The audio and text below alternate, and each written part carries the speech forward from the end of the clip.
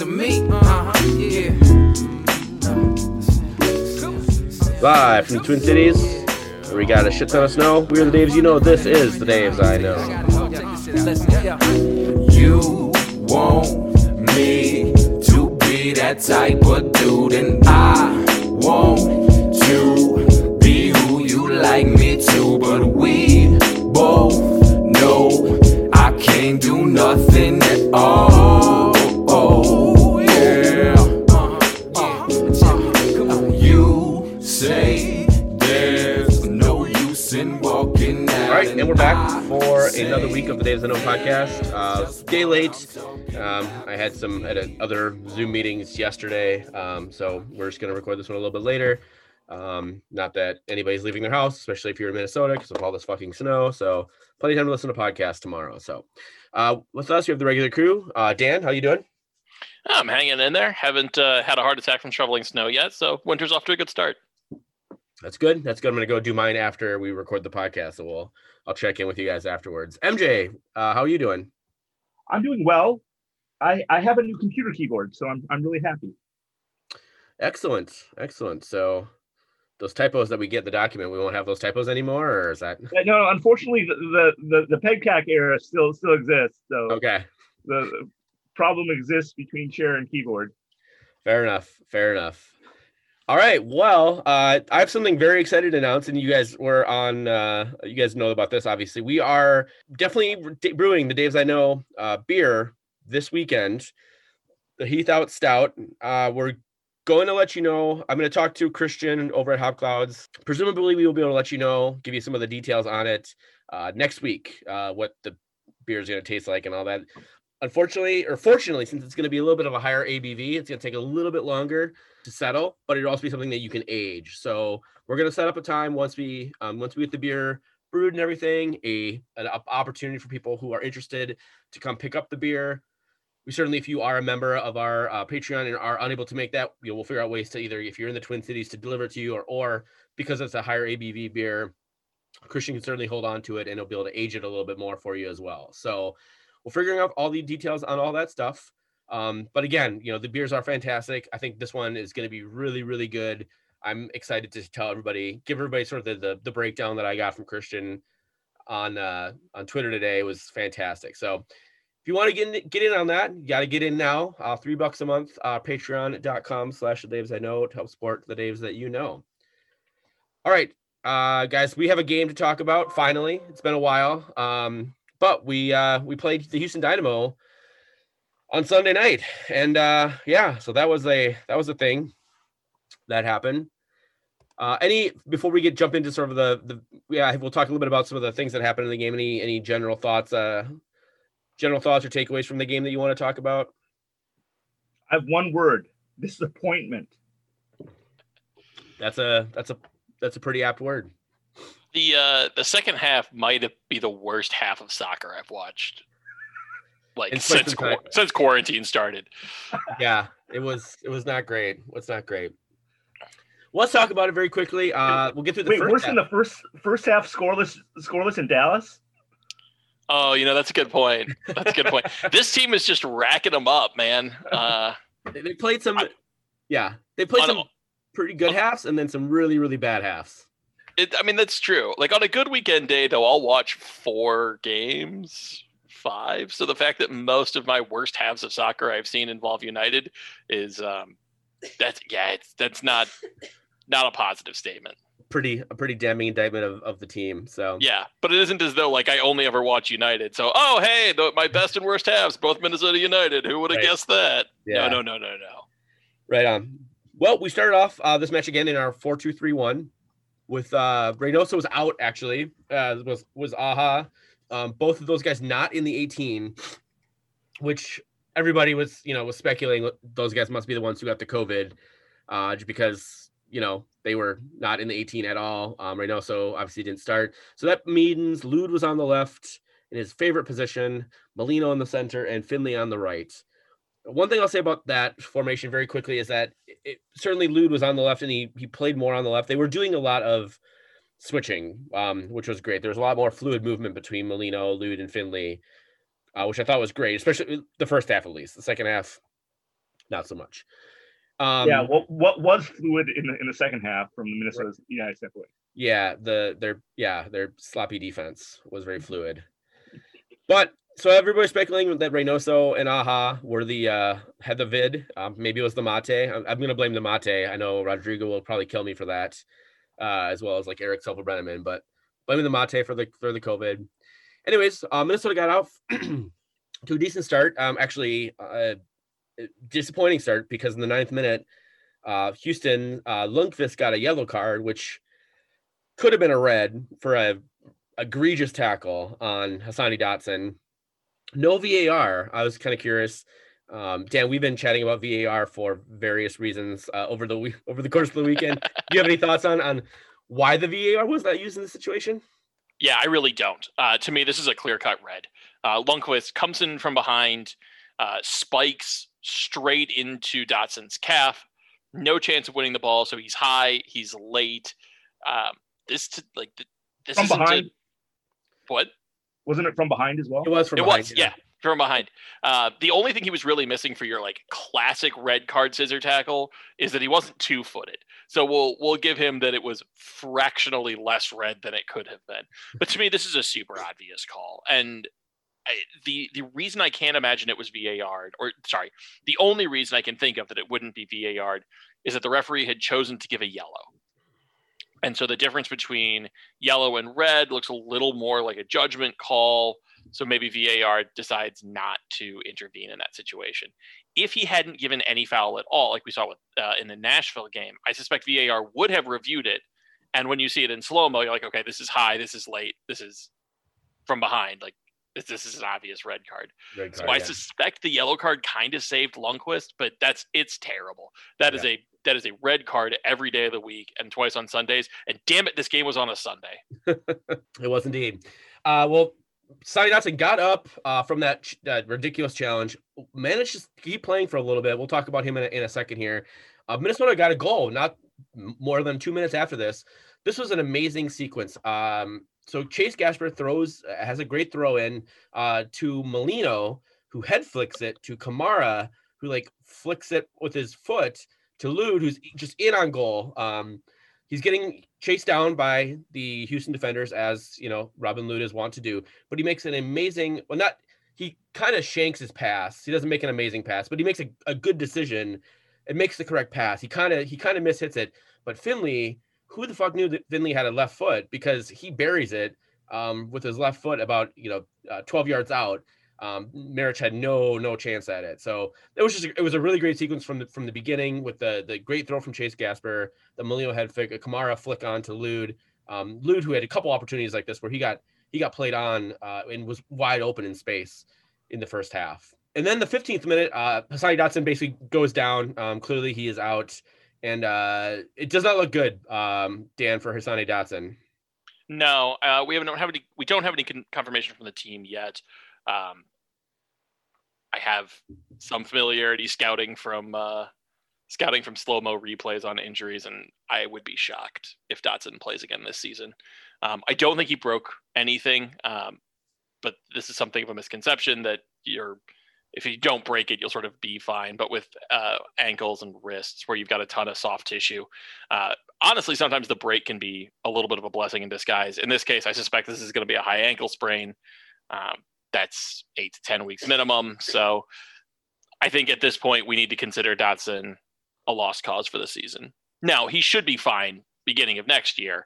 Yeah. So that's good news. And this isn't an ACL tear or anything like that. But yeah, that would don't go looking for the slow-mos if you're squeamish, because the ball of his ankle damn near touches the ground. And that's not how anatomy is supposed to work. Fun fact for you guys about that. It is not. Yeah, it was bad. 15 minutes later, Ethan Finley gets his brace. He gets a second goal. This one from a beautifully, so Ja'Cory Hayes actually, who had we'll talk about Hayes in a second, had a really good game, but for sort of one really bad giveaway. This was, he was all over the pitch playing with Alonso. At this point, Alonso had come on for Dotson, obviously.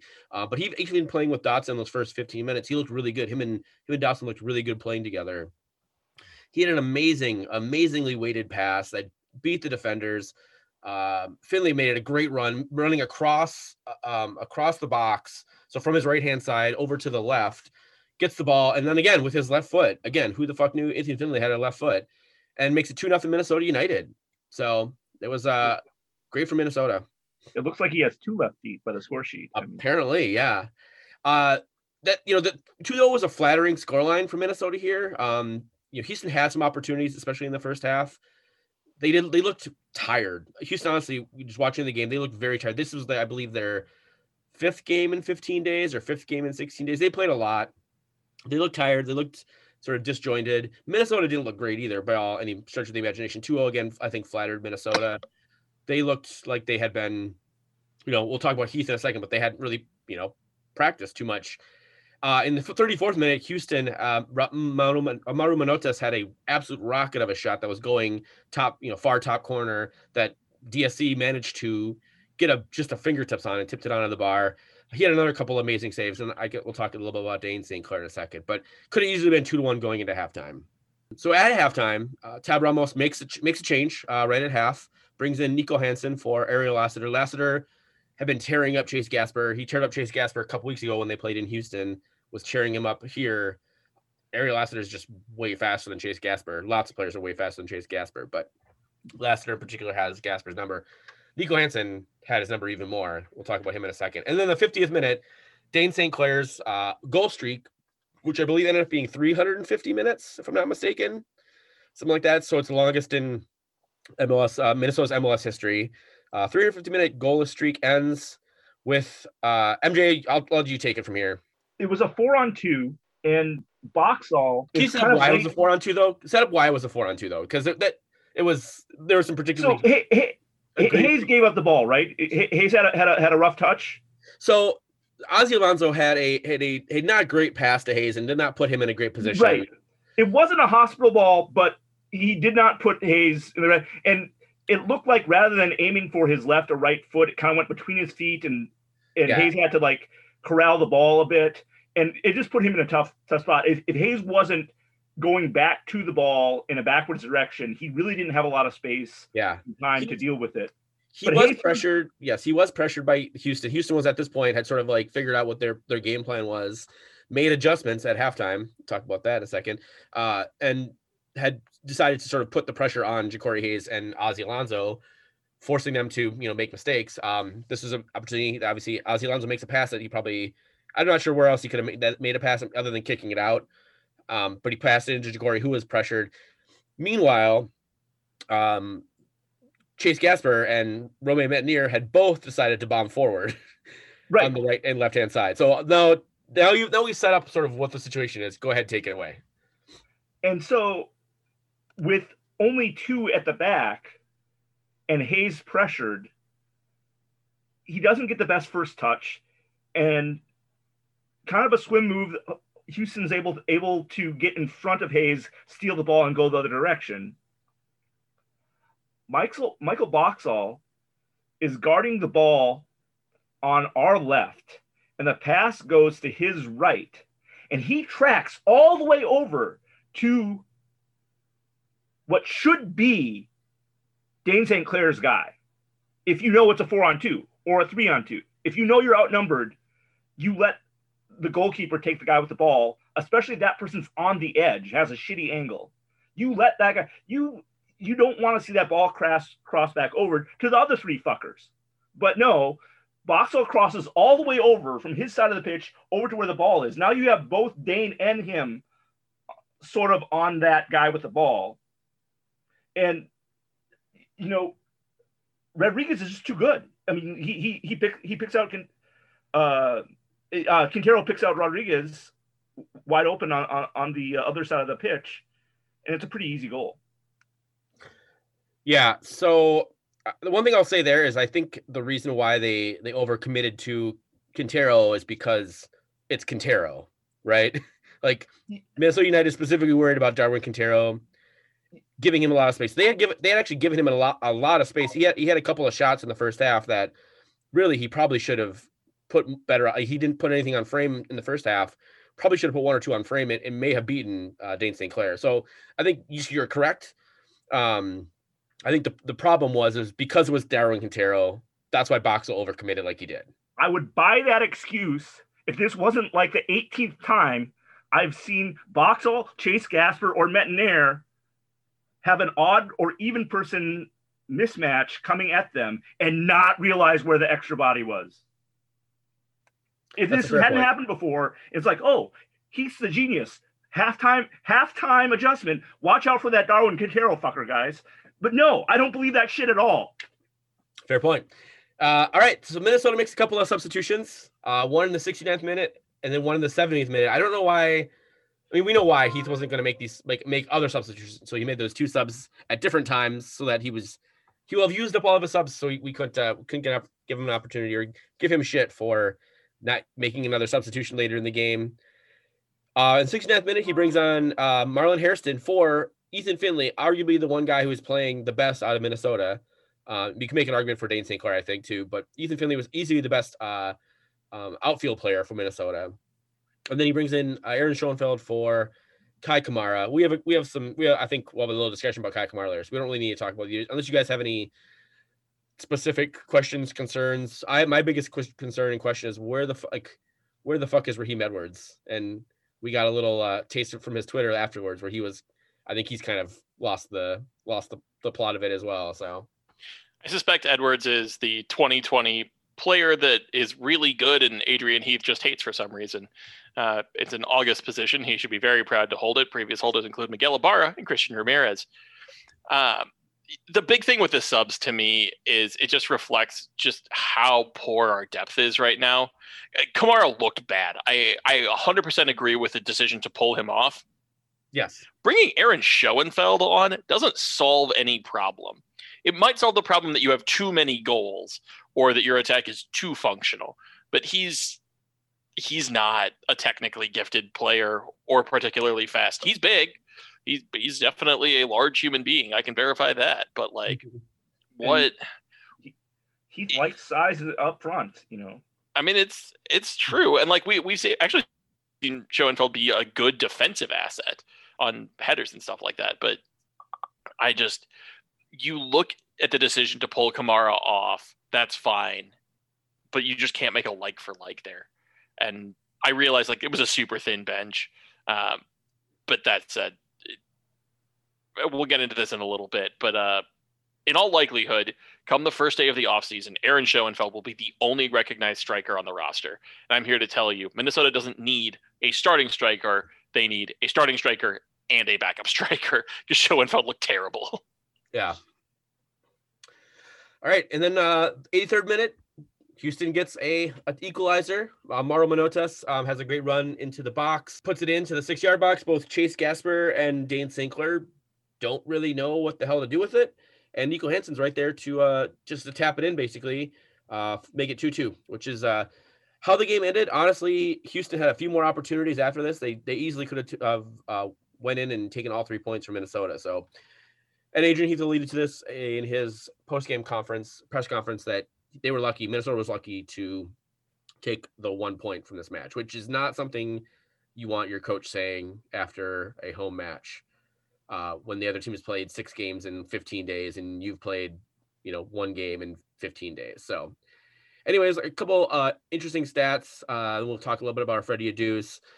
Minnesota had 4 shots to Houston's 15. 3 of those were on target to Houston's 8. Again, we lost the possession battle 47-53, which is, what Minnesota expects to do. And Dan, this is your stat in here. 1 shot in the second half and 40% possession. That's just not acceptable for Minnesota. Yeah, I mean, I get this team wants to play on the counterattack, and they've been really successful that way. You need more than 1 shot. Like, you have to give the defense something to respect, and United just didn't. Let's jump into our Freddie Adus. Let's see. You guys both have Ja'Cory Hayes as your good Freddie Adu. Does someone who wants to take that one? I just thought he dribbled the ball really well. He knew usually where his space was, and that through ball to Finley was incredible. Absolutely. Yeah, the one thing I'll add is that was definitely his best pass of the night, but it was definitely not his only, pass of the night. He had a crossover to Gasper that took out a bunch of defenders. We often bemoan United's ability or inability, to play between the lines. And that's what he was really seeming to focus on. His passes were progressive. Just a really, really successful game from him. Yeah. You can make the only thing that like knocks Hayes for me is that he did have that bad giveaway. Again, I don't think that was entirely 100% his fault. I went with Ethan Finley. I think you could easily make a case for Dane St. Clair. We'll talk a little bit about those guys making the team of the week for MLS.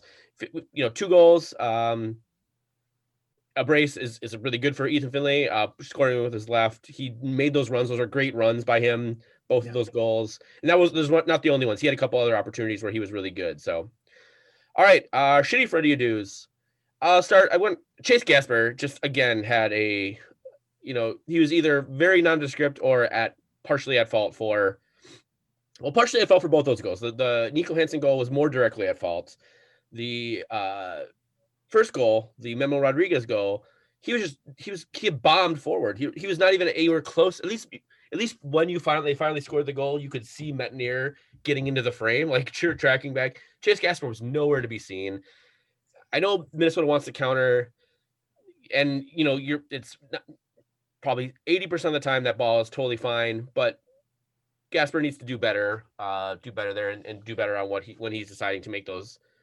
He's too often trying to make runs forward, I think, now. And he hasn't had, and honestly, spoiler alert, I don't think Metnier either has had a good game since Orlando, as well as Kevin Molino. So there's a lot of guys there who are not doing good right now. But I went with Chase Gasper. So Dan, you had Romain Metnier. I did, and you guys know it breaks my heart because I love Metnier, but I agree. Since the team got back from Orlando, he's been okay a few games, and he's been pretty poor some other ones. Notably the game in which he got a red card. Not great. In this game, he was actually decent on defense. You're right on that first goal. He bombs forward. He's out of position. Honestly, the thing that kind of put him on the Freddie Adu's for me was his offensive performance. Bringing in Kamara, it's pretty much a sign that this team wanted to score some headed goals and really provide the target that they didn't have for Metnier last year. And it seems like they have the opposite problem. Now that they have the target striker, Metnier couldn't hit water falling out of a boat. And it's really frustrating because they clearly want to run the offense through him, but it's just not working. So not great on offense with a few defensive laps puts you in the Freddie Adu's for me. Yeah. MJ, you had Michael Boxall. I think we've established your distaste for Michael Boxall, at least in this game for sure. I will say this: over his career with Minnesota United, Michael Boxall has elevated his game. Most notably, that time that he got benched by Heath and Brian Coleman was given his starting position, I believe was last year. Ron Coleman. Brent. Brian. Did I say Brian? Yes, yeah. You did. Oh, hilarious. Anyway. That would have been a way more offensive benching. Yes, it would have. Anywho, Brent Coleman. Apologies, Brent. So when Brent Coleman took his starting position for a brief period of time, and you saw Michael Boxall come back with fire. Here you're seeing Michael Boxall without an Iko Para, and he needs to be that disciplined, see the whole pitch sort of center back, and he isn't. And so for him to take that next step and elevate his game again, I want to see him become that leader on the back four. If Debasi is that person, great, but one of those guys has to be they see everything coming and they tell other people what to fucking do. So Dane St. Clair doesn't have to do all that shit. Makes sense. All right. Our Freddie Adu for Houston. We can be quick on these. MJ, you have Darwin Quintero. Dan, you have Memo Rodriguez. I won't argue with either one of those. Why don't you guys give us the reasons for both your picks? Rodriguez moved the offense really, really effectively. That was the big thing for me. Obviously, a great finish on the first goal. But more than that, it just seemed like he was constantly one step ahead of the defense and really allowed Houston to move across the wings and set up their attack really effectively. MJ? We've talked a little bit about this before, but you've seen Darwin Quintero being liberated from needing to be the only playmaker, only scorer, and the primary person to handle the ball in traffic up the middle. Not being asked to do those things, being put on the wing, he can cut middle and be more threatening and attack with the ball or dribble middle. And he has people around him that will fill the space in his wake. And so in this Tab Ramos system, he's out on either the left wing or the right wing. He's working well with Minota's Memo Rodriguez, Seren, Lassiter. They're making good passes, making good cuts, and good things eventually happen when that happens. So to me, it's Houston's Darwin Quintero is like night and day with Minnesota United's Darwin Quintero. He still loves to dribble into an alley, though. He did that a few times. I was like, oh, I recognize that. Yeah, we definitely saw shades of this Darwin when he first came to Minnesota, but that was definitely beaten out of him very quickly by striker whisperer Adrian Heath. So you guys have a couple of other attackers for your shitty Freddy Adu's in Mauro Manotas and Ariel Lassiter. So MJ, tell us a little bit about why Manotas was shit this game. Well, there's a reason why Christian Ramirez doesn't start, and that's because Mario Manotas is a damn good striker. The thing is, what have you done for me lately, Manotas? Like, his last few games have been very lackluster. And this goes beyond just not getting on the score sheet. Yeah, it's really disappointing that Ramirez. So Ramirez, if you weren't aware, obviously Ramirez was not in the 18. He did not travel. He announced this. He had a inconclusive test the night before, and apparently part of MLS protocol is that if you have an inconclusive test, if you don't test negative, you're unable to travel the next day. He obviously on Sunday he had tested negative and he was totally fine, did not have COVID, but that was the reason why he was not on the 18. I think you're right, MJ. I think Ramirez might have gotten a start in this game if he had actually made the trip up to Minnesota, which really. By the way, the latest MJ Anon theory is that they told to make Ramirez tests inconclusive so that people from Minnesota United wouldn't talk to him about being the next striker for Minnesota United. So. Oh, I was gonna say the most of the bulk of that is not even MJ Anon, because there is a conspiracy to not let him play in Minnesota ever again. When you threw on the next striker for Minnesota, that part is definitely the MJ Anon part. So I mean, like everybody else is talking about the first part of that. Minnesota needs a striker, and perfect in this. The word on the street is that the scouts really wanted to talk to him. Yeah, right. Dan, make the case for Lassiter. Yeah, so you referenced this earlier. Ariel Lassiter tore up Chase Gasper the last time these two teams played. Scored 2 goals in that game, if I recall correctly. In this game, he clearly wanted to do the same thing, but just this is probably fatigue. He still had the step on Gasper, but his technique just kind of let him down pretty consistently. And eventually you saw Houston start to go away from his side and really attack almost exclusively with Quintero towards the end of the first half. Not the worst choice in the world, but I suspect that's why Tab Ramos hauled him off at half. And it turns out that was a great decision. Yeah, agreed.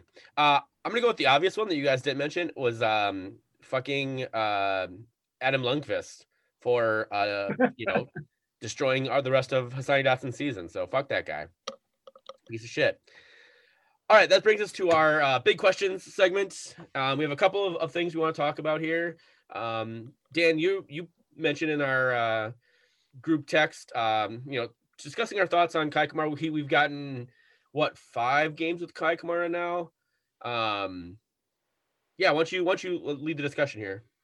Sure. Yeah. So I guess I want to preface this mostly by saying the punchline here isn't that I think Kamara is bad.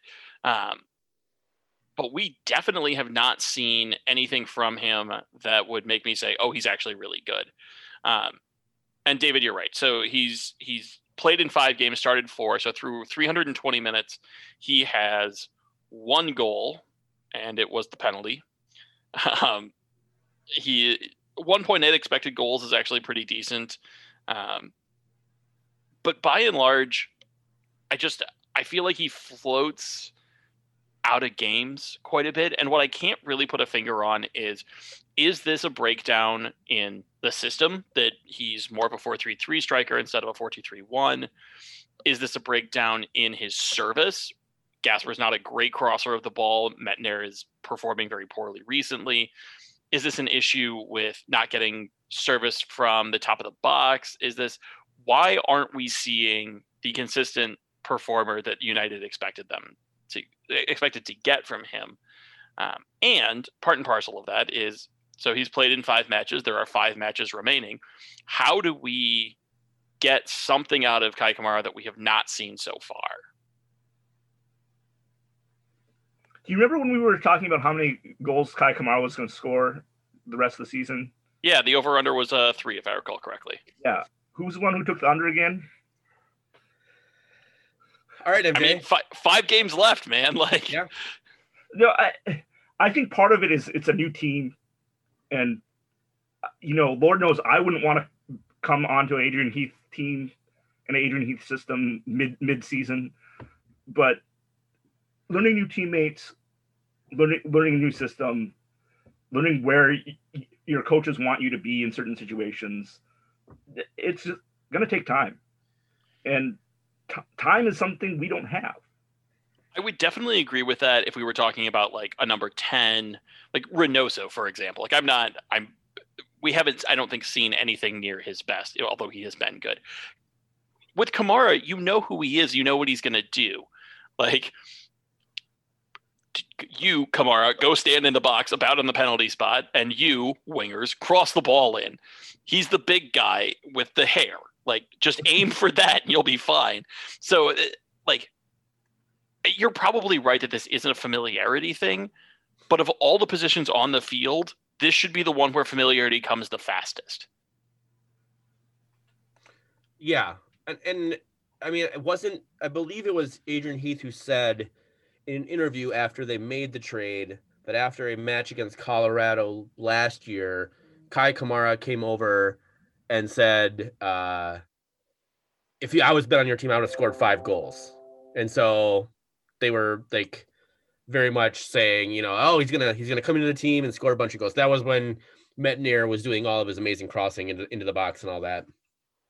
There was someone, I can't remember. I saw it on Twitter and now I'm blanking. I think it was a Dark Cloud, or I don't know if it was a journalist. I'm not 100% sure, but basically there's a tweet that basically said it was after a couple of Kai Kamara matches where he was literally not getting any service whatsoever. And it was basically saying like, where are all the toy haters now, right? The guy wasn't getting any fucking service. How is he going to score goals? If Kai Kamara, you could have the best fucking striker in the world, right? If you're not getting any service, it's gonna be really hard to score goals, right? Like, Kai Kamara is not a guy. If Kai Kamara was 26, I could see, him. I can see us like trying to say, hey man, like maybe come back, try to do a little more what Christian Ramirez used to do for Minnesota United, which is create some stuff by coming back into the, more into the midfield. There's no reason. I guess there is a reason why, and this is actually something else I noticed watching the game on Sunday, was that Kai Kamara was dropping further and further and further back. Yes. Getting himself into the play a lot earlier. And that's some great passes. That's not Kai Kamara's game. That shouldn't be Kai Kamara's game, right? Like that's not a good effective use of the, however many limited number of miles Kai Kamara has left on his legs. It shouldn't be having to like create stuff in the midfield for then you to get something on the end of it. That's not how Kai Kamara is designed to play. It's not how this team is set up to play with a Kai Kamara type, right? If it's Luis Maria or somebody like that, then yes, I can see that. Christian Ramirez-esque type striker, yes, you want them to come back into the midfield, create a little more opportunities, be able to like receive a pass and then kick it out and then make a run, right? Like Kai Kamara can do a little bit of that hold up stuff, but like really, we brought him in. We did not bring him in to do that. We brought him in to put the ball in the back of the fucking net with his head and or occasionally his shoulder or something, right? Not necessarily to do that to try and like create chances to be a third or fourth assist man on an opportunity for us. So, and I can't remember who said that. I apologize if you're a follower of the account and I'm not properly crediting you. Let us know. I will make sure to credit you, because it was basically that whole point was like, this wasn't a striker problem. This is our strikers don't have any fucking service problem. This is a coaching And then execution problem, not, it's not on the actual striker, the execution parts, right? It's on everybody else. It's on Metnier, like reverting back from his form from last year. It's on Chase Gasper, us knowing Chase Gasper, and theoretically the team knowing Chase Gasper is not a crosser of the ball. It's on not having Jan Gregus, and for whatever reason, not being the same type of crosser as he has been. And obviously not doing not as much on terms of free kicks and things like that, right? And then we saw in this match, fucking Robin Lod taking corner kicks and free kicks and just being absolute shit, right? Weren't even getting past the first fucking defender. So when you have opportunities like that, when that is your service, of course Kai Kamara is going to be goalless, goalless in the run of play for the 5 matches that he's played for Minnesota United. So. Yeah, I guess one of the questions I think, and your points are certainly well taken, is how do you fix this going forward, right? Like theoretically, the transfer window is still open, and I say extremely theoretically, but I think it is till the 29th, I believe. So it is technically open. So right, but there's almost no way the team is going to bring in another player. And to MJ's point, you're going to have to blood him in, and that takes time. So you've got 2 games left or whatever it is at that point. So anybody they bring in now will be with an eye to next season. So knowing the personnel that's available, Gregus, I think, is back this game before then leaving again for the November window. So that'll help. Alonso is back, although he looked a little rusty. Is this a formation thing? What do you try to give Kamara the chance to be a great goal scorer that is actually something this team could do? I mean, fucking, iron skillet practice, I guess, maybe. Putting the ball into, literally anything, Chase Gasper. This is maybe to the point of kind of maybe fixing some of the other problems that Chase Gasper and Romain Metnier have shown us over the last few games. Is they don't do any running. They just hit fucking crosses. All practice. I mean, they're only practicing in 5-man groups anyways. Just hit fucking crosses to Kai Kamara. I don't know. Maybe that helps. I wonder if you switch to a 3-5-2 and actually take away a little bit of their defensive responsibility just to give them fatigue has to be a thing here. That is my guess, is that everybody is fatigued. Nobody is as sharp as they should be. Metnier looks like, Kai Kamara had a great header to play a give-go with Metnier, and then Kai Kamara kind of eluded Metnier up in the corner, went way across the other side of the field, expecting a cross. And Metnier, by the time he headed the ball down to his feet, turned the corner, slowed the ball down, collected himself, picked his head up. He looked gassed. So, Dan, I think you're right. Both you guys. I think the fatigue has definitely set in. These guys are not match fit anymore, if they even were before the COVID stuff. But certainly, not being able to practice with COVID stuff has not allowed them to keep their whatever match fitness that they had. I am actually very intrigued about doing a 3-5-2. We break out a 3-5-2 when we have 4 main guys missing out of the starting lineup, and we're throwing in Marlon Hairston's and Edwards's and things like that. I'd be interested to see an actual 3-5-2 with the players that we actually have, with the good players that we have. I think that's an interesting proposition. Again, we're going to have Chase and Metnier bombing forward, but if they don't have to worry so much about getting back on defense, that might make a lot of sense. It's at least worth trying. Minnesota took their 2 chances in this game and scored goals on both of them. And full credit to Ethan Finley, whose finishing I have derided before. He took those chances absolutely as well as they could have been taken. But this team is not producing chances. And so I feel like we've got to do something, or we're just going to keep losing 1-0 games, 2-0 games, and we don't have the point buffer to do that and still make the playoffs. Yeah. I would like to see them actually go in the opposite direction of Chase and Metnier wearing their dominant legs out, crossing the ball to Kai Kamara in practice. I would like to see them go the Barcelona route and try to tiki-taka in the attacking third and let the ball do the work. And my reason for this is you saw what Ja'Cory Hayes was able to do with passes on the pitch. You've seen what Reynoso and Lud and Molino can do with passes on the pitch. Raheem Edwards, we have the pieces to do this. I just think that someone, who we will probably talk about later, thinks that the way to get the best attacking chances in the attacking third is to cross to a big striker. All right, that's a good transition, MJ. Let's discuss Heath. We had there's some quotes again. There's just I had a very heated conversation with somebody about Adrian Heath. He was pseudo defending him, and I lost my shit. I couldn't with it. And it's a person I like and respect. And so I don't know. I don't even know what the question is. He brought up the excuses again. And his quote was, let me see if I can find it. Basically, his quote was like, I don't like to make excuses, but here's my excuse, which is literally every fucking time he has the shit. He's like, I don't like to make excuses, but here's my excuse. Or you know me, I'm not an excuse person, but here's the fucking excuse I have for why this didn't work. And it would be one thing if his excuse was, you know what? I screwed up. Either I didn't make the right tactical change, I didn't have the right game plan, I didn't bring in the subs that I needed to, or even if he said, we don't have the players I need on the pitch because I didn't bring them in, players in the locker room in the 18, because I don't believe, hopefully someone can fact check me and prove I'm wrong, but I sincerely doubt that this man has never once blamed himself for this team not performing up to snuff. It's never once been his fault that this team has failed. I think it's often his he to his credit, he's also not very much, he's not as much of a, hey, this is all on me when we win.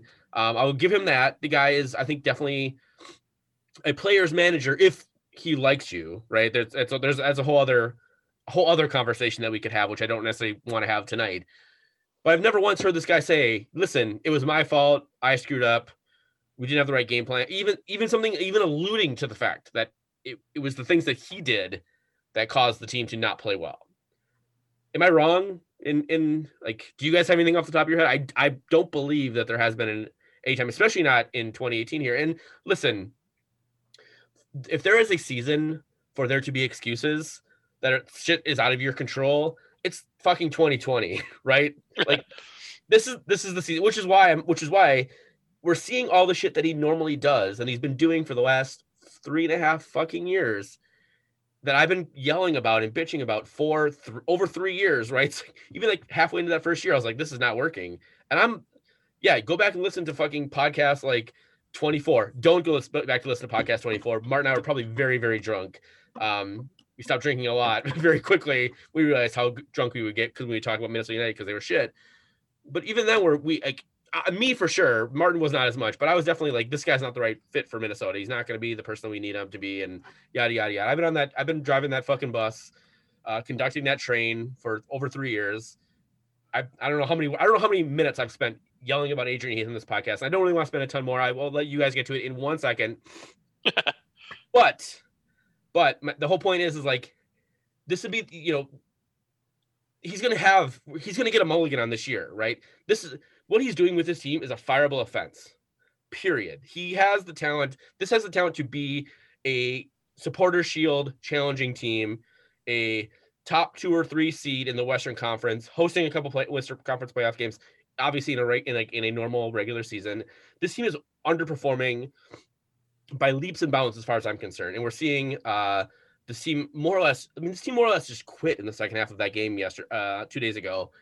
This whole season would be a fireable offense. He's not going to get fired because there is this built-in COVID season, right? This would be the one season to just try some shit.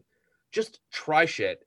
And, all he wants to do is he wants to just make the playoffs. They'll be fine. They'll be able to say, oh, it was a weird season. We made the playoffs, yada, yada, yada.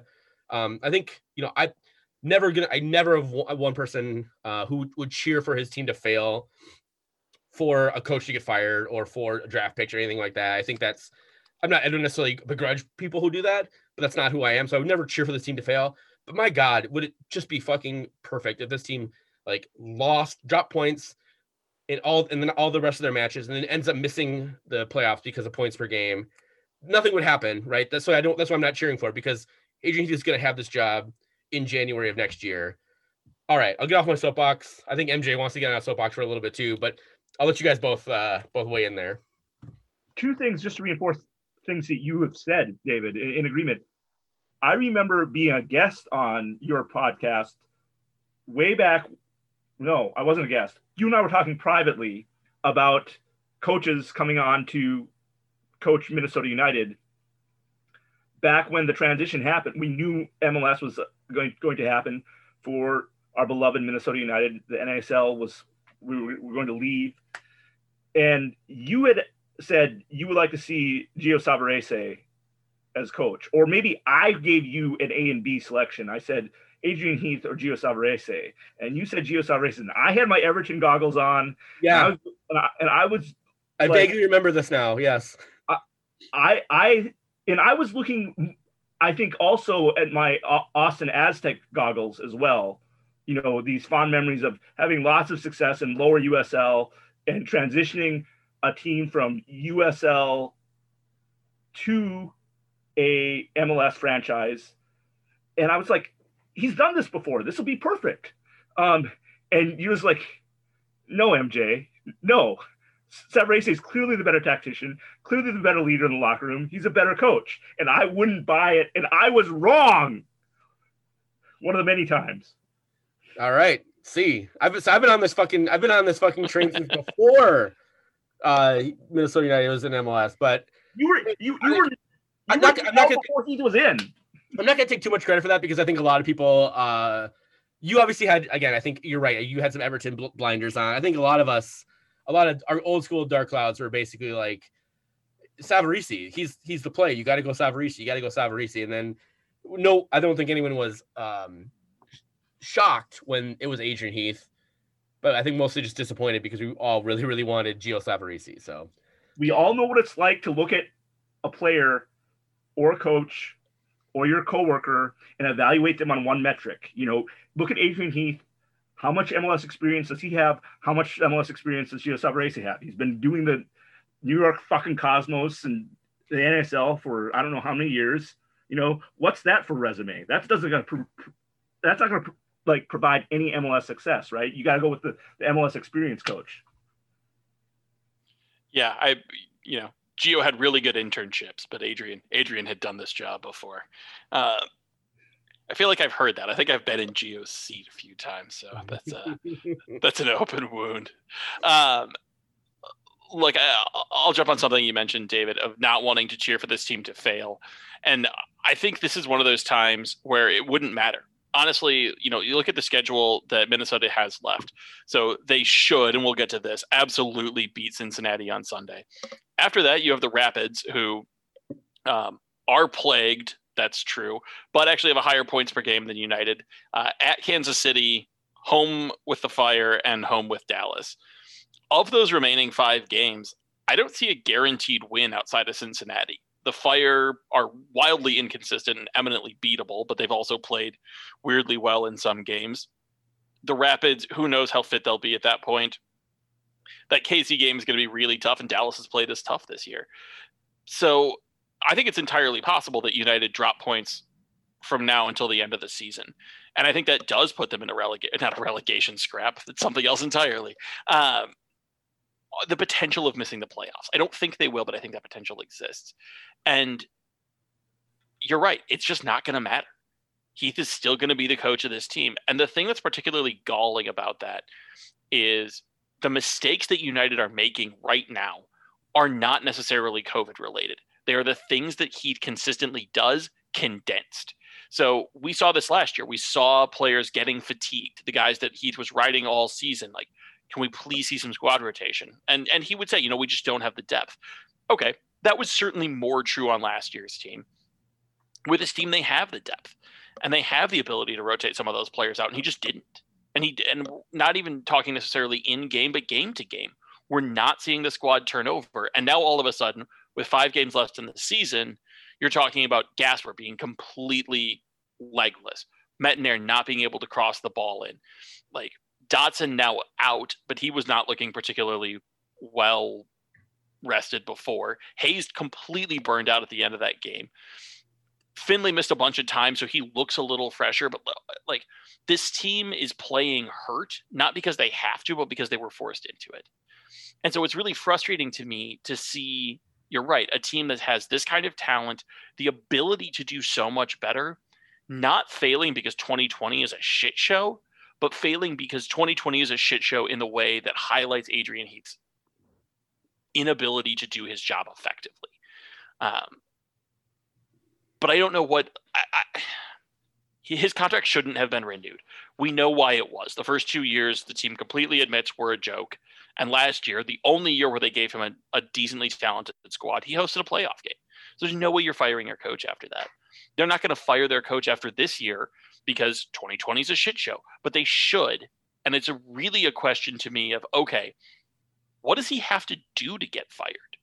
Are we doomed to be playing this exact same conversation every, let's say, 6 weeks for the next 2 years? Or is there something in the middle of next season that could finally be so anathema to the club that they're like, you know what? Go to hell. We should have told you this years ago. Go to hell. Yeah, so I believe... Maybe he could expose his genitals on a Zoom call. I wouldn't wish that on anyone. With Ben Olsen getting fired not too long ago, Adrian Heath is the 5th longest tenured MLS coach, behind Peter Vermees, Jim Curtin, Greg Vanney, and Brian Schmetzer. So say whatever you want to take from that. So 3 MLS Cup champs and Brian Curtin, who basically single-handedly turned around Philly. And Jim Curtin, who's only 41 and basically has completely revamped Philly and made them into one of the better squads in the East, and is selling players for millions of dollars to European clubs. So that's we have that to look forward to, Minnesota United fans. All right, well that was actually a pretty condensed Heath out rant. But yeah, if you didn't get the gist of that, Heath out fucking yesterday, please, for the love of God. No, it's not. I editorialized myself heavily. You did, MJ. I'm proud of you. All right, let's do some other United news very quickly, and then we'll take a break, and then talk about some other stuff that's going on in the MLS. So officially, I mentioned this on the podcast, like, I don't know, maybe 4 weeks ago. Heard some people that were in the know. Allianz Field is going to be a Ramsey County ballot return spot. It starts on next Thursday, the 29th, and it's Thursday, Friday, Saturday, and Monday. So the 29th to the 2nd of November. So not that Sunday. Open every day at 10 a.m. And then closing at various times. Minnesota United's website has the details. So if you are a Ramsey County resident and you want to drop off your ballot, your absentee ballot, and it's not going to be a voting spot. You can only drop off your ballot. But you don't want to put it in the mail. Like, you got your ballot late, you don't want to put it in the mail. You can drop it off at Allianz Field, which is really cool. Kudos to the team for stepping up and doing that. As we mentioned, Ethan Finley made the MLS Team of the Week. Dane St. Clair made the bench. Dan, we were in another Slack, and you were a little dubious about Dane St. Clair. Did you do any more research about the other goalkeepers? I will say Dane St. Clair made like 4 really great saves in this game. He did. He did, and it was no shade on him. I'm just always a little surprised when a keeper that gives up multiple goals ends up in Team of the Week, especially because the second one, probably not directly his fault, but would probably go in the books as a goalkeeping error. You are totally right. He made some spectacular saves, not the least of which on Manotas' rocket in the first half. It caught my eye as being a little bit strange, but it's honestly what I suspect it is an achievement award for the last 3 or 4 weeks when he hadn't given up any of these goals. And then he played well enough, and they're like, well, we can't make you the starter, but you've had a hell of a run, kids. We'll give you the bench. For sure. Lifetime achievement award. Yeah, but only if his lifetime was like less than a cicada. Yeah, a 30-day achievement award. And this is something we'll talk about eventually, probably maybe in the offseason. Has Dane St. Clair, done enough to keep this job? Like, is this his job to lose? And we'll save that for I think we'll have plenty of offseason, so we can talk about the goalkeeping situation later. I don't know if you guys listen to the BSI podcast, but Ike Apara has been back on there. They just are re-kicking off a new season of the podcast. And they were doing, it was weird. It was a really weird segment, right? So they were doing sort of everybody was catching up. Benny Feilhaber has got a job with UCLA. Salzizo is obviously on San Diego Loyal, so he had some updates on the Colin Martin situation, also that was going on with San Diego. And then they asked Ike Opara if he wanted to have any updates on his situation. And the way that I think it was Sal asked the question, or maybe it was Benny, was very weird and cagey. Or no, not cagey. The response from Ike was cagey because I think Ike was kind of caught off guard. And for me, I'm just like, hey guys, do a little fucking pre-production, right? Like, figure out the question that you want to ask. Like, we don't do a ton of pre-production on this podcast, but we do chat back and forth during the games on group text. We check in before we start recording the podcast. I make sure that MJ hasn't read anything so that, he's very up to date on everything. But do a little fucking pre-production and figure out exactly what you want to say. And then like, you can then extrapolate the question that you want Benny or Sal to ask you.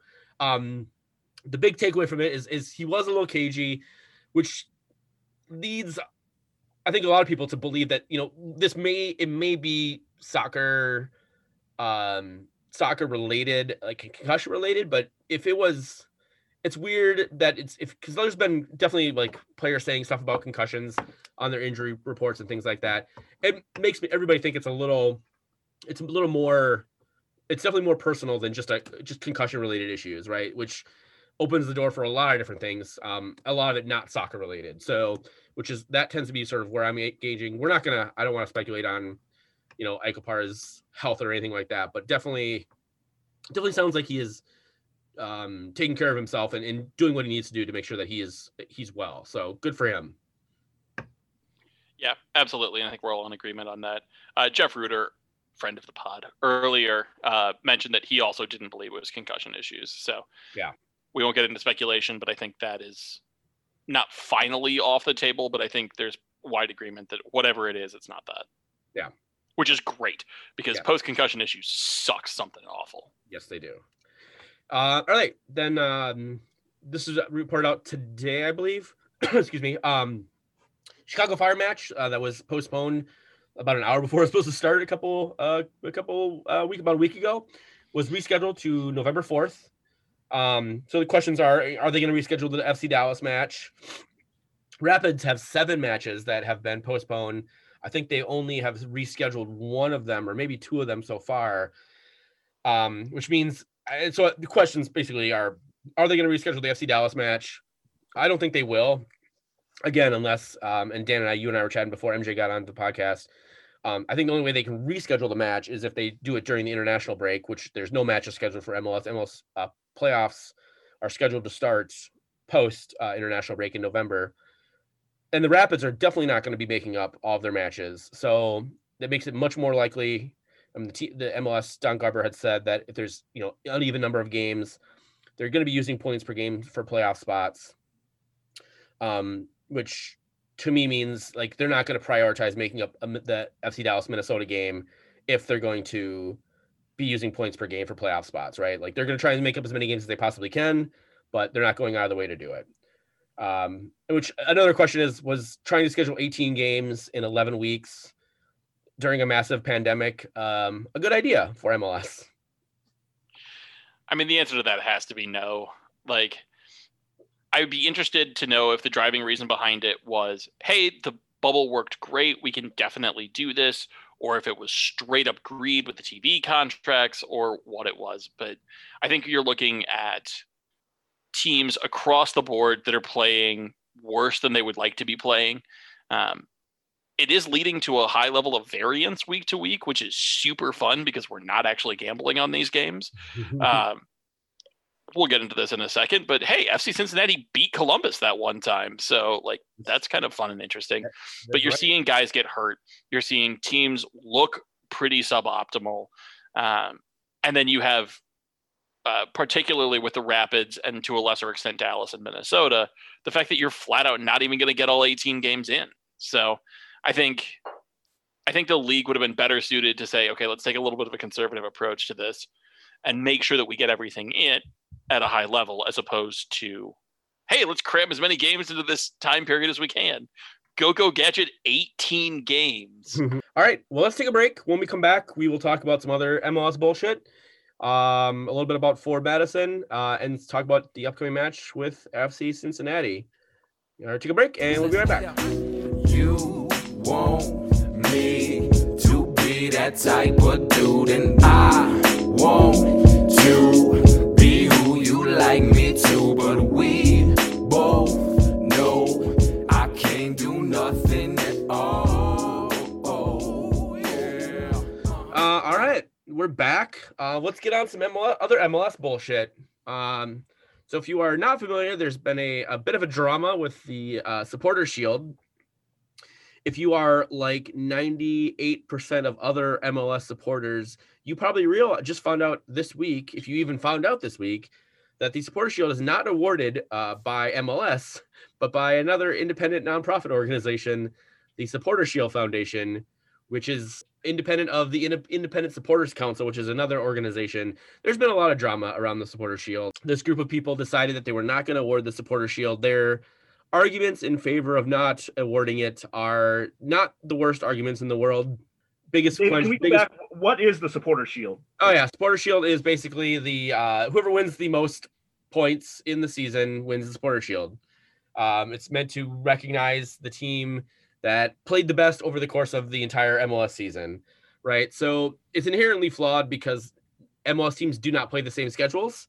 Almost every other league in the world, you play home and away. You play one game at home, one game away versus all the other teams in your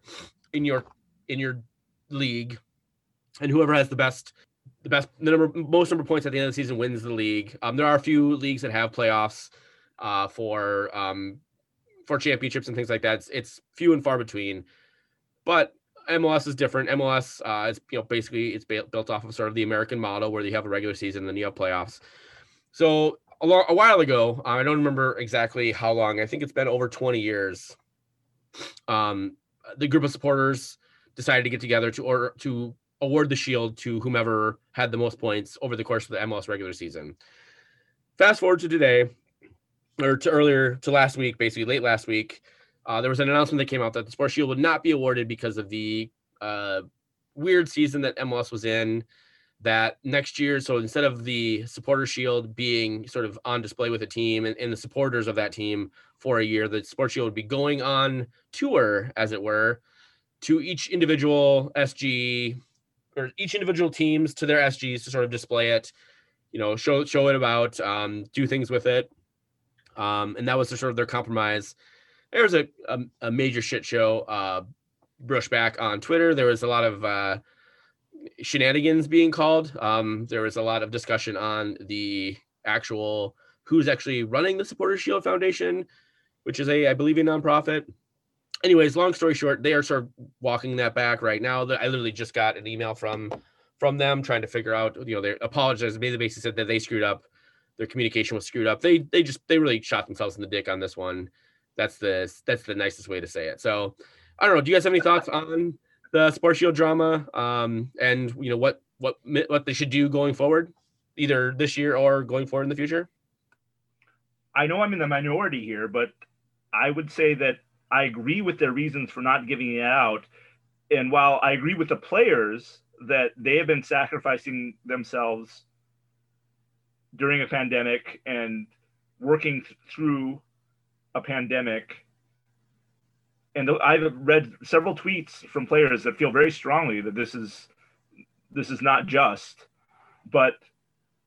and some of them saying, hey, the MLS has never had a balanced schedule, whether that's because of there's an odd number of teams or the way that MLS does things. They just don't balance the schedules. They don't have teams play the same number of games or the same number of teams in your division. So it's conference, in your same conference. The point is, this season has been so out of balance.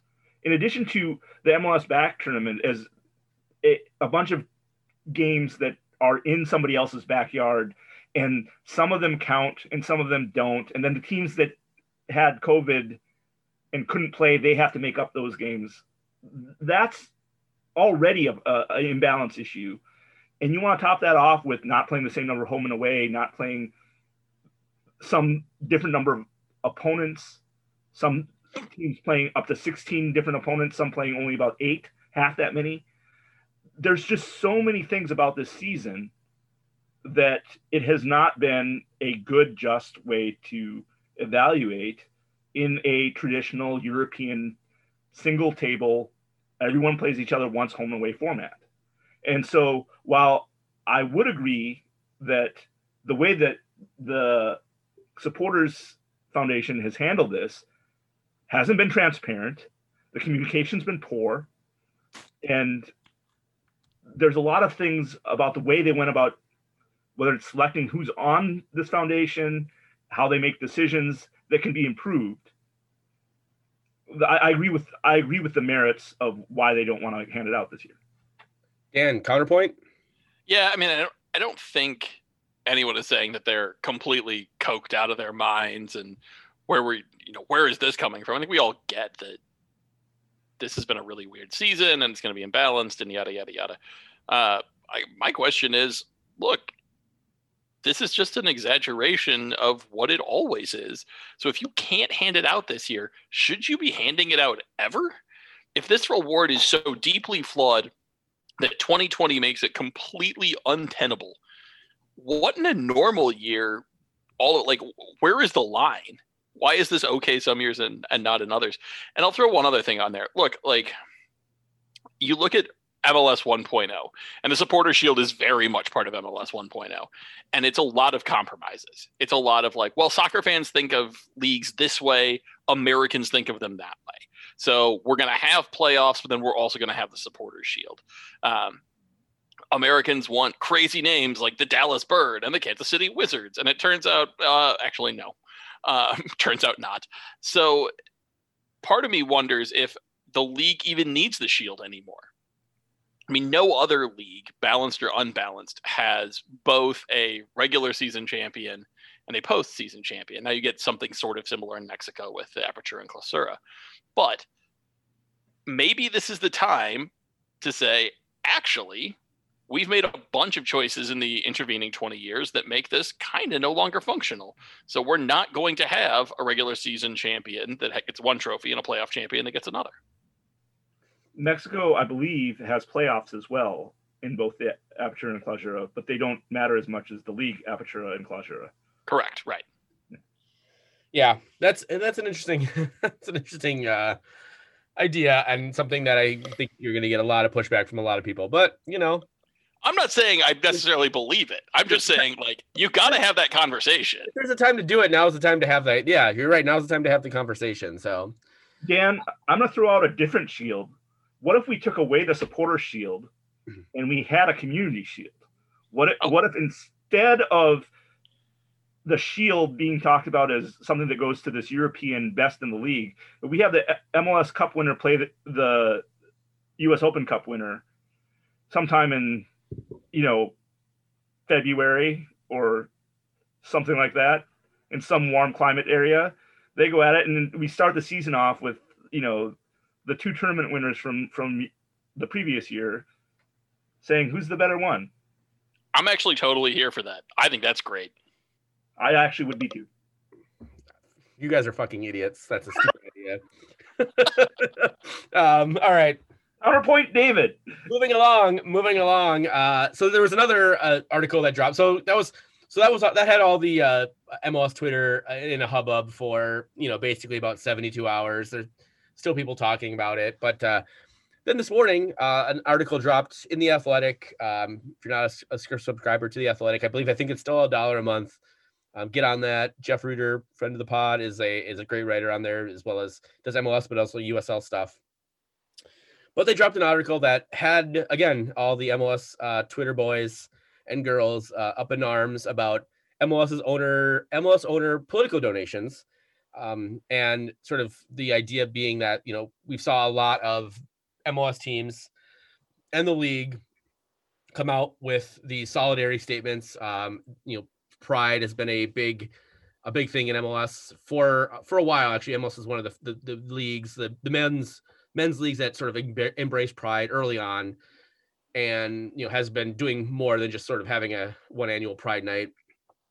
So there's been a lot of that. There's obviously with the George Floyd instance, and the shooting in Kenosha, Breonna Taylor. There's been a lot of talk about within the Black Player Coalition coming together. There's been a lot of work on Black Lives Matter from teams. Basically, the article came out and said, listen, the teams are doing a really good job of sort of saying that they're for these things. They're doing the right things. They're putting the resources on their team pages, things like that. But when you go look at the political donations of the owners, they're not necessarily jiving 100% with specifically some of these movements, right? Like there was a Nashville SC was sort of the main one in the first part of the MLS or the Athletic article. Basically, one of the owners of Nashville SC is a guy who's running for Senate, who's basically called Black Lives Matter Marxist, and just went off on this very, very like a rant about basically how Black Lives Matter is a terrorist organization and things like that. And and then the Nashville SC owners, the primary owner actually donated a bunch of money to a PAC that was in support of this guy, as well as money to this guy's campaign. So I think if you are a soccer fan in the US and you don't pay attention to any other sports, this may be a surprising article to you. If you are someone who pays attention to any sports whatsoever, if this article shocked you, I would love to know what fucking rock you've been hiding under for the last 30 plus years. Because this is, I mean, and there's sort of the local angle here. Minnesota United was obviously on the list of donations. Obviously, Minnesota United, Glenn Taylor is one of the minority owners. Glenn Taylor is a former Republican legislator from Mankato. The guy gives a lot of money to Republicans. We also have Wendy Carlson Nelson, who's a staunch Democrat who gives a lot of money to Democrats. So Minnesota's shares, was about 50-50. Republicans, Democrats, I think it was a little closer to like 60-40. Taylor gives more money than Carlson Nelson. And Dr. McGuire basically stays out of, for the most part, stays out of political donations. Now, he did not used to, but he pretty much now stays out of political donations. Mostly gives to nonprofits and things like that. So, I mean, I don't know. Did you guys read the article? Do you have any thoughts other than like, this is, I read it and was like, oh yeah, okay, this is exactly like, Dan, did something about this about the NBA I think about a month ago. And again, it was the exact same thing, right? The team says one thing, your political money says a completely different thing. I don't necessarily think those things are definitely, they can be at odds. And I don't think that's necessarily wrong. I mean, I wish teams were much more progressive with their money and their money speech, but they live in a privileged space in their lives where they can be one issue voters, and that one issue is lowering their taxes, right? They don't have to worry about intersectionality of gender justice, of choice, of Black Lives Matter, of not being able to drive down the road because of their skin color. They can live in a world where they have one issue alone, and that is lowering their taxes, right? So what do you guys have? I completely agree with you, David. You have to separate the owner from the team as an organization, as in a place of employment, as a business, and you have to separate the team from the players. And these are three separate things. And the fans are a fourth, right? So, and that doesn't mean you can't all cheer for the same team come game day, and you can't all be on the same team, and you can't all find issues and charities to rally around. But it's a very different thing what an owner does with their money, regardless of whether most of that wealth has been gained from owning sports teams or other things, and what the team does with their donations and what charities they choose to highlight on game day in their team press, what things they send their players out into the community to do. That's a different thing. And so if you're angry about anything, it should be looking at your team, not the owner, not the team owner, but the team, and what are they choosing to do in the community? Is it balanced? Are they only doing these types of charities? Are they only highlighting people in the community that are volunteering that look like this, or that make this much money, or that serve in these sorts of organizations? Or are they representing your entire community? Do they hire people from all walks of life, or are they only hiring people to work for them that look a certain way or have a certain ideology? Those are things you can hold your team accountable for, but the owners are going to be the owners. Yeah, MJ, I think you touched on a really key point here, which is the ability for recourse, right? Like if your team refuses to acknowledge Black Lives Matter, they won't even pay lip service. They won't host a Pride night. They won't do any of that kind of stuff. That's something that you can and should hold the team accountable for, because it's something the team can change. But short of a general strike for extremely hard to get positions, so this will never happen in the front office, there's no way that a front office can affect a majority or minority owner's private political donations. Like, it's just, they don't have that lever. So holding them responsible for it is a bit of, I don't know, it's inappropriate in my opinion, because it's not really their problem. What needs to be said has been said. This is true literally everywhere, by the way. This is not an American only problem. I mean, you look at people who own EPL teams, and they're not the greatest bunch of people in the world. They're not. There's some human rights violations there. So I don't know. Like, look, if you're rich enough to own a sports team, you fit into a very narrow set of criteria, and those criteria probably influence the rest of your life as well.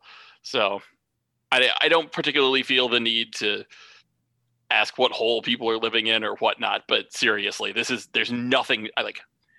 It was a well-written article that contained no new information to anyone who knows how muckrack.com works.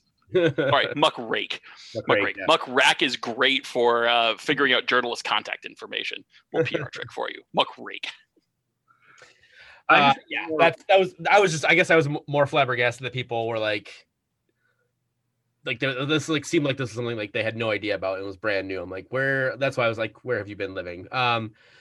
Yeah, and to Minnesota's credit, they are a lot better than a lot of teams in MLS. So kudos to them. And I mean, let's just keep putting the pressure on as much as we can, and obviously, advocating for supporter-owned teams is great, but you also understand the league that we're in. That's not gonna be the case. So support teams like Minneapolis City, who are supporter-owned. All right, speaking of one of the better teams to follow. Ford Madison, as we mentioned last week, they had about 4 matches left. They needed to win all 4 and get some help. Unfortunately, they drew both their matches this week, a 2-2 draw against Fort Lauderdale on like a 3:00 match on a Wednesday afternoon, I believe. And then a 0-0 draw over the weekend. Plus Omaha beat Greenville, which meant that the Mingos are now eliminated from the playoffs. They had as I mentioned, a very, very slim chance. I believe they have 2 more games left. So those games are on ESPN Plus. So check out the Ford Madison. Though playing in those drip kit jerseys they look really good playing in those drip kit jerseys. So they've been really fun to watch for the most part. They had a couple of drab 0-0 games. They've drawn, I think, 3 of their last 3 straight, or maybe even the last 4 straight. But they've had some decent goals in there. So. All right, let's get to FC Cincinnati. We are playing these guys again. We played them, it was about 3 weeks ago. 3 weeks ago, yep. 3 weeks ago. Here in Minnesota, we are traveling to Cincinnati, to the home of the worst chili in the world. FC Cincinnati is plus 175 to win this game. Minnesota is plus 130, and a draw is plus 260. So Minnesota slightly favored in this game, as they should be. Yeah, don't tell them.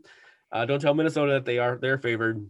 All right, you guys. I mean, we could probably spend about 5 minutes talking about this game if we really, really want to. But anybody that we should talk about or highlight for FC Cincinnati, other than holy shit, they beat Columbus about a week ago. Yeah, I mean, this team is still struggling to score goals. They have scored in their last 2 games, which is a nice little change of pace because they had not scored in their previous 5.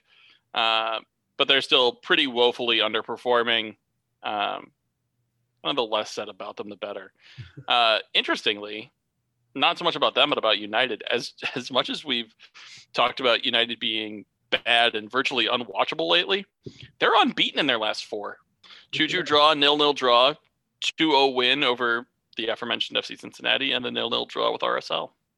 So, by momentum, United is steaming into this game and should absolutely annihilate FC Cincinnati. And this, ladies and gentlemen, is why scouting the box score is a really bad idea. Yes, it is. MJ, anything else you want to add? I will just say that Yapsam has obviously been the best coach that FC Cincinnati has had. Now, competition isn't that great, but where there isn't quality, there is quantity. And so it will be interesting, as I said preseason this year, how a Caleb Porter team does in their second year with him as coach. Assuming Yapsam survives, it will be very interesting to see what that team can do under a second year with him as coach, because they actually have a direction, and we know, just that game, just rewatch that game against FC Cincinnati. That should be the game plan, but with even more finishing, because Minnesota had a bunch of chances, I believe, in that FC Cincinnati game and kind of scruffed them. So this actually, Dan, to your point earlier in the podcast, this would be a really great opportunity to go that 3-5-2 and just to fucking whip balls into Kai Kamara and get Kai Kamara a few goals or a couple goals in this game. Get him a brace. Just keep whipping balls in. You can do that for 30 minutes, 40 minutes, and if nothing's working, you could switch it up if you really wanted to. So, yeah. Do you guys have any other thoughts on how we should play them? I'd really like to see the team come out and run in the first 45 and see if they can take Cincinnati out of this game, score 2 goals again, and then make subs that instead of sticking in a 4-3-2-1, like pull all the way back into like a 5-3-2 or whatever. But yeah, I don't love any MLS team running 90 minutes at this point in a condensed season. So United needs to make a big game plan around that. And I think Cincinnati is the perfect team to, just like you said, try something new against. I would love to see this team score to essentially do what Tottenham did in the first 80 minutes of that game and not at all the last 10. For those of you who didn't watch the EPL this weekend, Tottenham played West Ham, scored 3 goals in the first, I believe, 17 minutes. Yeah. Completely dominated the game, had the majority of the chances the rest of the way. And then for the first time in EPL history, a team down 3 goals in the 81st minute came back to get a point. So if we could just avoid that last bit, that's what I want to see United do. Come out, run Cincinnati into the ground, and then basically dare them to find the courage to play the rest of the game. I was watching the game with Wes, and I did not mention it to him. He was very excited when Gareth Bale came on. I did not mention that all the goals were scored after Gareth Bale had come on for Tottenham. So I wholeheartedly approve of Gareth Bale making Spurs Spursy again. It would be classic. All right, MJ, did you have anything else, or do you want to tell us who's going to win the game? No, I was just going to say that last week I said that Minnesota needs to attack down both the right and the left side to mix it up and not be so predictable. And they were attacking very heavily on the right side. So I just asked them, sometimes, find Ja'Cory Hayes or whoever's playing in the center midfield and, try to get the ball straight up to Kamara. Try to go down the center a few times, try to go down the left, try to make some diagonal passes. But we kind of became a one-trick pony that last game, and I would like to see us be at least a 2-trick pony in this next game. All right, so who wins, MJ? We do. Minnesota United wins. Right, I'm with you. I think we win this one 4-0. Let's pile it on. Dan, who you got? Boy, I'd love to be wrong, but this is going to be another drab draw.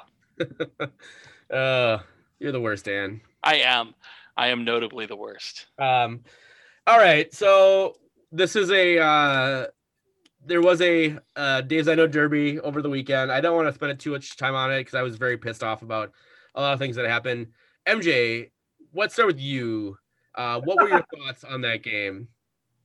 Oh, were you happy to get a point? Were you disappointed you didn't get 3? Do you acknowledge that the referees cheated Liverpool out of 3 points in that game? I was very, very happy to get a point.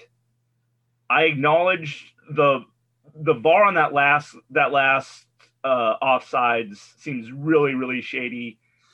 I am not someone who says, "Oh, but look at all the Liverpool, all the times that the refs gave Liverpool more time in the dying minutes of this game, or look at these fouls they never called on Liverpool." Yes, if you're Manchester United, if you're Liverpool, if you're a Chelsea, a Man City, you're going to get better calls. That's just how it works. I've accepted it. It's nice to see justice go the other way every once in a while, but it's getting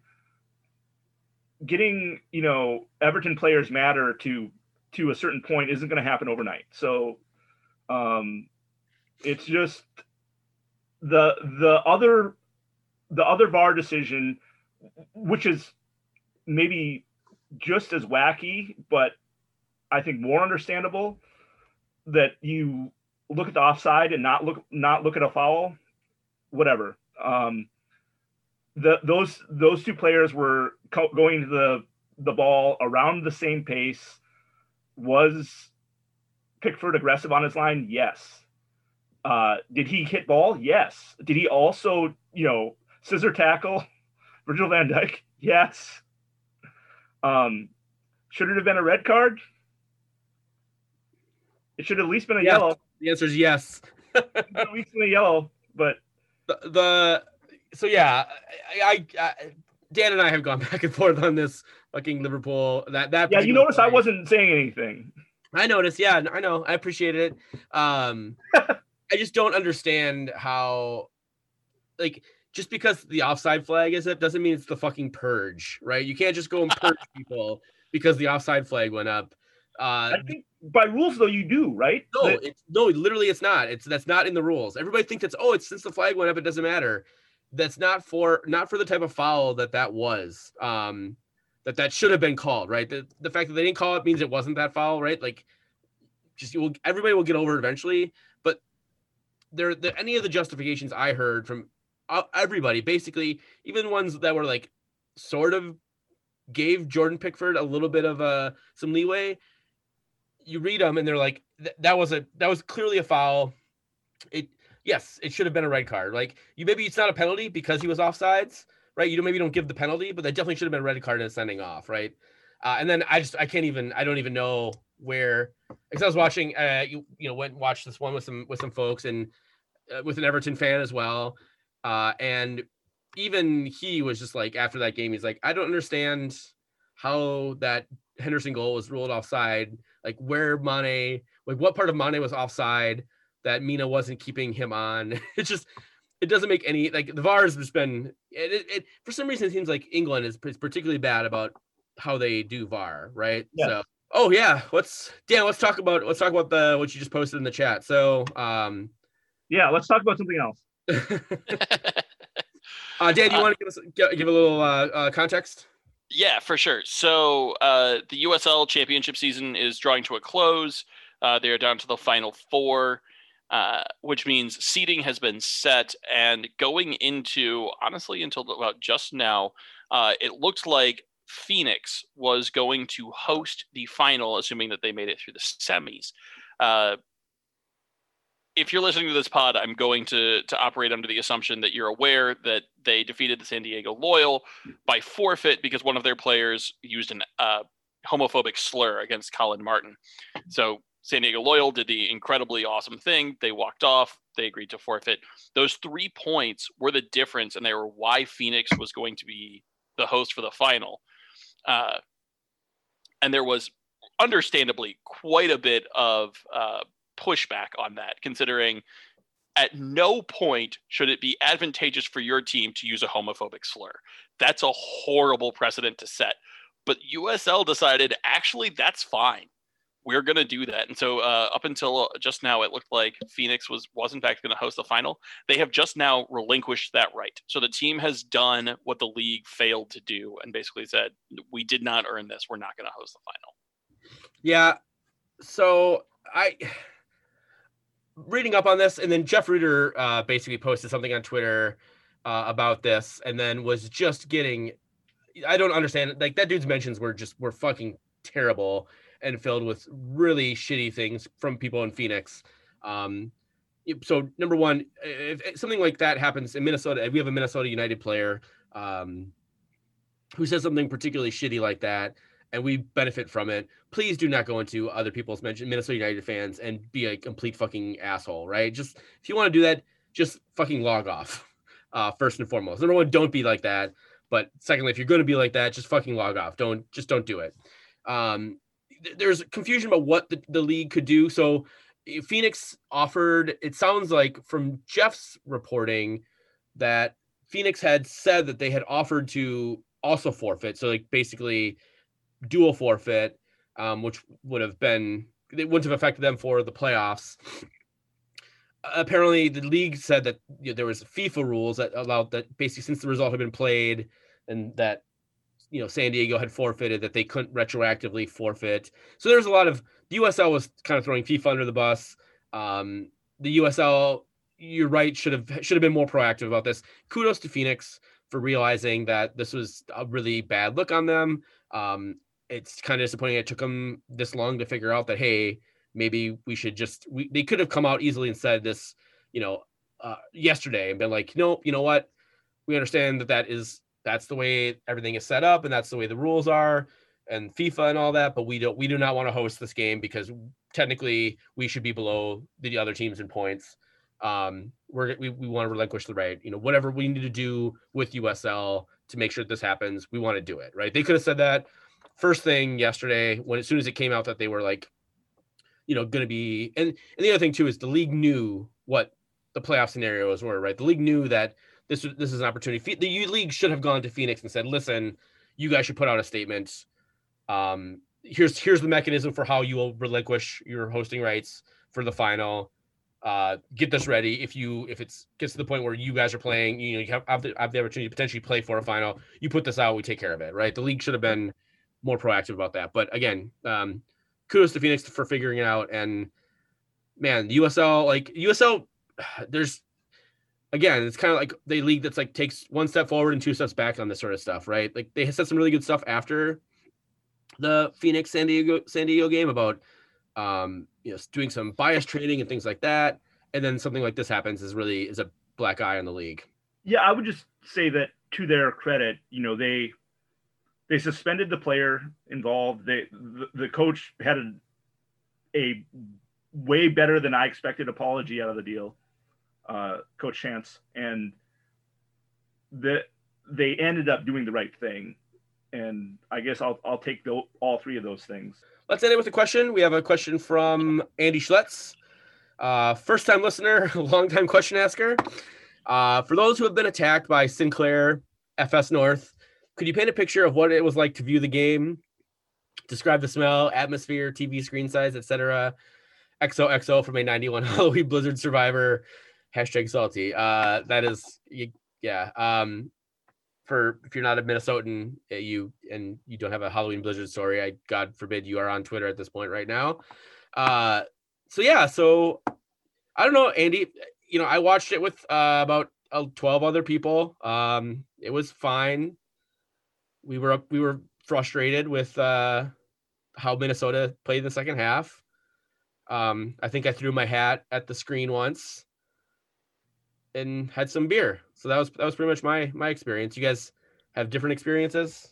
Yeah, I watched it on my LG computer screen, and it's about 20 inches in diagonal, and that's my screen size. Smells, Andy, smells. Let me tell you, it smelled like Old Speckled Dan is what it smelled like. Which we should clarify is a Hop Clouds beer. It's a Hop Clouds beer. Not some very weird Dan scented candle that MJ has made. Correct. That would be weird if you had a Dan scented candle. So I was at home. I ditched YouTube TV for Hulu, and the interface is terrible. I hate it, but it really is. It puts sports on my TV, and at that point, it's everything else is fine. It's fine. Yeah, it's really shitty that Hulu is the only legal way to get Minnesota United matches. I still have my YouTube TV subscription. I think until the end of this week, actually, I need to cancel it because it charged my card 4 days before they made the announcement that the deal with Sinclair Broadcasting was not getting extended. So I was kind of holding out hope that maybe they would change their mind. I would just be able to keep YouTube TV, but I don't think that's the way. So the other way I've been watching games is with a VPN as well, and then subscribing to a particular 4-letter based networks plus package, and then turning on the VPN and then watching the game from my home in Chicago, or my home in New York, or my home in Florida. So, that's another way to watch the games, Andy. If you, the VPN was like, so I got a deal. It was like $3 a month. I prepaid for basically 2 years. So it ended up being like $3 a month plus the $4.99 I pay for that 4-letter based sports provider. Makes it not the worst thing in the world. Just don't have FSN for the other sports I watch, which is basically baseball. So I'm not really missing much right now. Hockey for me, and yeah. So the thing, hockey is I'm waiting on that too. So hockey's not going to start until January at the earliest. Minnesota United season is not going to kick off back again until probably March at the earliest. So I'm just holding out hope that YouTube TV works out a deal with them and we can get back to watching it on a not shitty interface. Which Hulu, Dan, you are right, is such a goddamn terrible interface. Not as bad as CBS All Access, I will give you, but pretty fucking bad. CBS All Access is a catastrophically bad product. Although apparently, I wasn't watching the UCL today, but apparently they have finally upgraded their broadcasting to 60 frames per second. So it no longer looks like you're watching on like a 36.6 dial-up modem, the way it did for much of the NWSL season. Yeah, the Champions League wasn't, at the end of the season last year, wasn't terrible. But I think, again, there was only like one game at a time going on, right? They didn't have a ton, but yeah, it was watching the NWSL this year was particularly bad on CBS All Access. So I would say that all these options are better than the Peacock. I disagree, man. Peacock's not great, but compared to CBS All Access, Peacock is. I've had great CBS All Access experiences. So like, it went down a couple times on me during NWSL and women's UEFA Champions League, but trying to find it on CBS All Access is really fucking hard. At least you can find the matches on. You don't like scroll over to sports. That's all I do. CBS All Access, that's not a thing. Shows and then sports. Oh, that's something new. I guess I haven't really paid attention to that. Shows and then you go to sports and then. Well, that's what Peacock is too. Anyways, let's not talk about fucking streaming service. Can I close with this? I just want to, as a way to make peace, and due to recent action in England this past weekend, I just want to make peace with someone that is a very big fan of a team that wears red, and that is the Arsenal are now top of the WSL because they won and Everton drew. And Dan, congratulations. Thank you. Viviana Miedema is the GOAT. And if you're not watching the Arsenal women, don't watch it for me. Watch it for the greatest striker in women's soccer history. Yes, indeed. All right. Not Sam Kerr. Not Yet. Yeah. It's Vivian Miedema right now. Right on. I will tell you guys know that Liverpool is top of the WSL League 2 table, so we're coming back, baby. Coming back next year. Get back into that top division, David. All right. You can always find our podcast at davesknow.com, patreon.com/thedavesknow. Again, get involved in that. The beer that we're going to be producing for this is really fucking good. At TDAKMN on Twitter. I'm at Texas Zeller. Dan's at DWade. MJ is at MJ Matsui. Bill will eventually be back soon. Now that there's snow on the ground, maybe we'll get him back a little bit sooner. But you can always find him at Bill_McGuire. Rate, review our podcast. Yeah, thanks everybody. I'm going to go out and shovel some fucking snow now. So y'all have a great day. Thanks for listening. We've been the Daves You Know. This is the Daves I Know. To try and work it out, because we both know we can't do nothing at all. Oh yeah. We do our thing, son. Long as you do yours, land here become fecund. Yeah. We do our thing, son. Through the act we attract two, hope to reach one. We do our thing. Do it.